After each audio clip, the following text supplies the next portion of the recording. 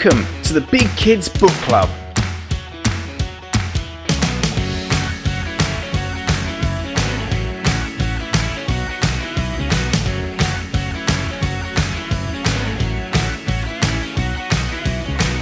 A podcast about all things fictional from middle grade to young adult. So sit back, relax, and enjoy the show. Hey, welcome back to another episode of the Big Kids Book Club. My name is Marcus and I'm not your host. Instead, in today's episode, we'll be rejoining part 2 of Emma's interview with Christine and her novel, Ellie Pillai Is Brown. So please sit back and enjoy.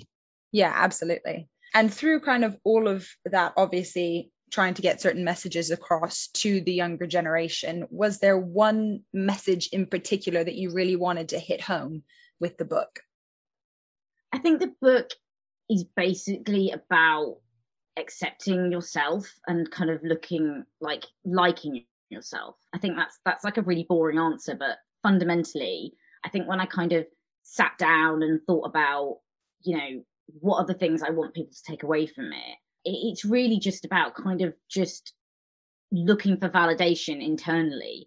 Because I think if you, particularly like when you're a teenager, I think it's so hard. And it's much harder, I think, for teenagers now than it was in my day. There's just so much pressure. There's so many external things going on. You're so connected all the time. And that's really difficult. It's really hard. As much as we talk about body, positivity, and we talk about diversity, inclusivity, and, they are a generation that are way more clued up than I think I was at that age.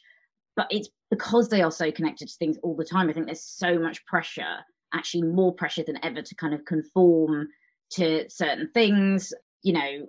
I just wanted to sort of say all of that stuff starts with just you and just being okay with you and being the best version of who you are, and not having to kind of constantly compare yourself to how many likes your friend got, or what party they got invited to that you maybe didn't, or what they're wearing, or what X Instagram model looks like. I think it's always got to start with that foundation of liking yourself. And so the book was really just about sort of a girl learning to like herself, really. And once she did that, she was able to sort of connect to other people, whether that was her family or her friends or like a love interest, whatever it was.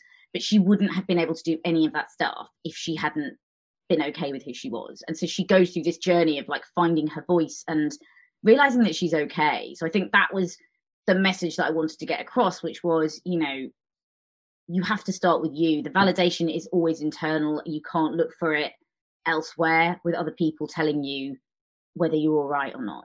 I think once you've got that as well, that's just like the building blocks of a good life. You've got to start there.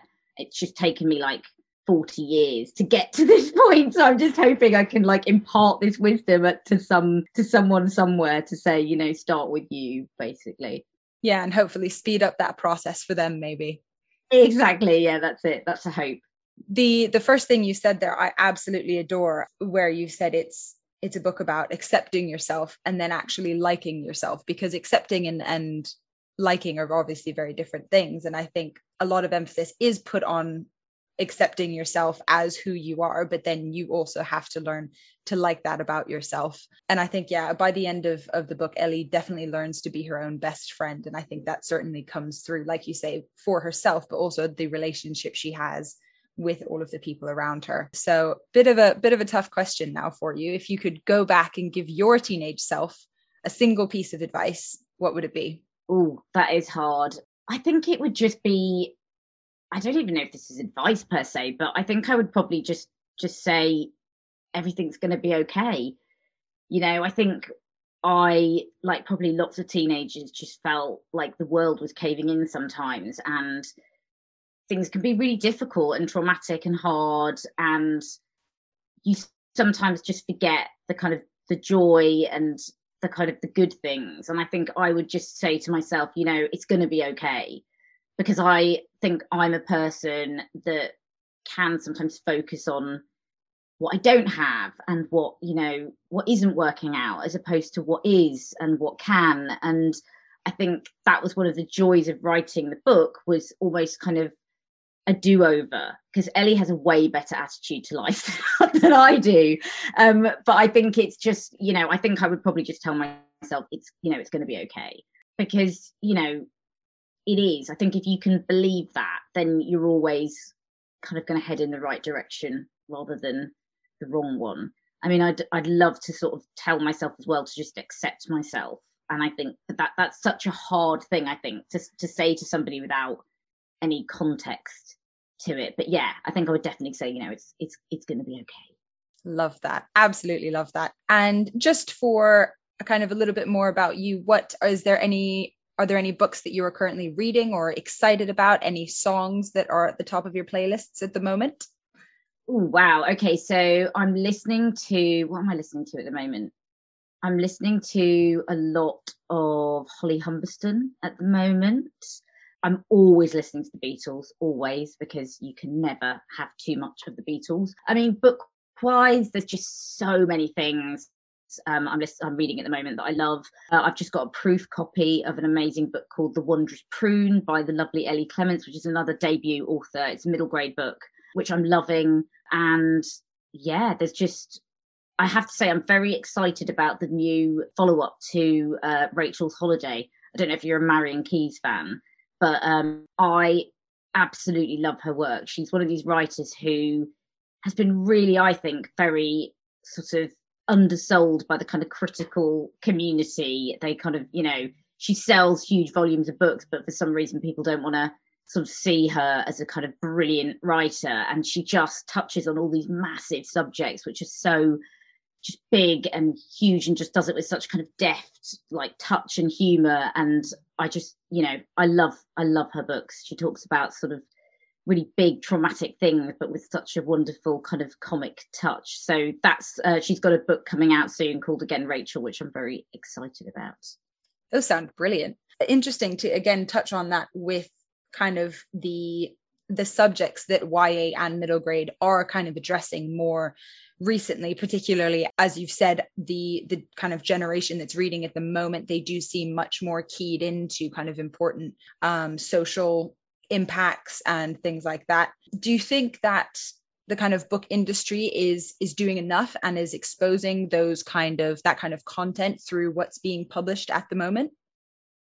I definitely think it's a move in the right direction. I think we're going in the right direction. So, like, I've got 2 children, and, you know, even 4 or 5 years ago, I was just not seeing the diversity on the shelves that I am now. It's definitely changing and it's moving in the right direction. I think publishing has absolutely got its heart in the right place. I think a lot of sort of authors of colour feel that the change needs to be more at the grassroots level, where there are actually more agents and editors within publishing houses that are also from, you know, sort of minority backgrounds, as opposed to, you know, maybe it kind of feels like the change is happening. But I think where you're going to get kind of really great authentic stories getting out there is by, you know, people commissioning them who are kind of empowered to make those decisions because they come from that background, they understand it. And, you know, I feel like sometimes there's a sort of a need for authors of colour to sort of explain issues around race and identity in a way. And I think there would be less of that if publishers maybe hired a more diverse group of people. So I think that's kind of part of what could help just make the change that's happening, which is so positive and so wonderful, be more of a big sea change that would really sort of see. I think that's what's kind of missing at the moment, but it's definitely going in the right direction, and the heart is absolutely in the right place. It's just about just pushing that a little bit more, I think, to just make sure that actually those stories are being also commissioned by people that understand them, because I think it will just help to tell better stories. I agree. Yeah, absolutely. The more we can read about experiences and a kind of history and social issues that we ourselves don't experience, kind of regardless of what background you're from, the more we can appreciate kind of the world as a wider population. So absolutely. Definitely. It's all just about empathy, isn't it? Like, the more I can completely not understand what it is to be you or for you to be me, but actually it's being open to receive that, isn't it, and wanting to like know more. And I think that's what kind of publishing can do an amazing job of, just making books really, really appealing and just making us see other people's points of view. And that's what makes good humans, isn't it? Absolutely. And we should all strive to be good humans. We try. Sometimes we fail, but we all try. Well, we are very grateful that your voice has come through. If there are any kind of young girls similar to you were out there who are potentially thinking about sharing their story and want to be writers, is there any advice you could give them to kickstart that? I mean, I just think that for me, I wrote the story that I wanted to read. And I think if those people are out there and they feel like there's a story that hasn't been told and they can write it, then more power to them. They have a responsibility to do it. That's kind of part of it, is just going, do you know what, there are so many stories out there and they all deserve to be told and they all deserve to be heard. And if you're out there and you're writing something, I bet you it's important and it deserves to be heard. So just like, don't be deterred. It's really hard. Sometimes it's one of these industries where you have to get used to the word no a lot and develop quite a thick skin about things. I mean, I still now think more about the editors that turned the book down than the one that bought it. You kind of read stuff and you're like, oh, but I think, just be positive, keep moving forward, and just remember your story deserves to be told. So get it out there. Amazing. Well, thank you so much for joining us today, Christine. It's been brilliant having you on the show. If any of our wonderful fans would like to get in touch and follow what you're up to, where can they find you on social media? Okay, so I'm rubbish on social media, but I am on there. So I'm on Twitter at @Pillanayagam, and I am on Instagram, which I'm a bit better at, which is under Christine Marina Pillanayagam. So and I've also got a blog called The Little Brown Book, which is just kind of musings on life, the world, and the universe, and that's littlebrownbook.co.uk. Amazing. So Ellie Pillai Is Brown will be published on the 5th of May this year, so keep your eyes out for that. And we'll be hearing Christine's wonderful album, which will be out on the 31st of March. So that's all from us here at the Big Kids Book Club today. So for the meantime, I will say take care, stay safe, and most importantly, keep on reading.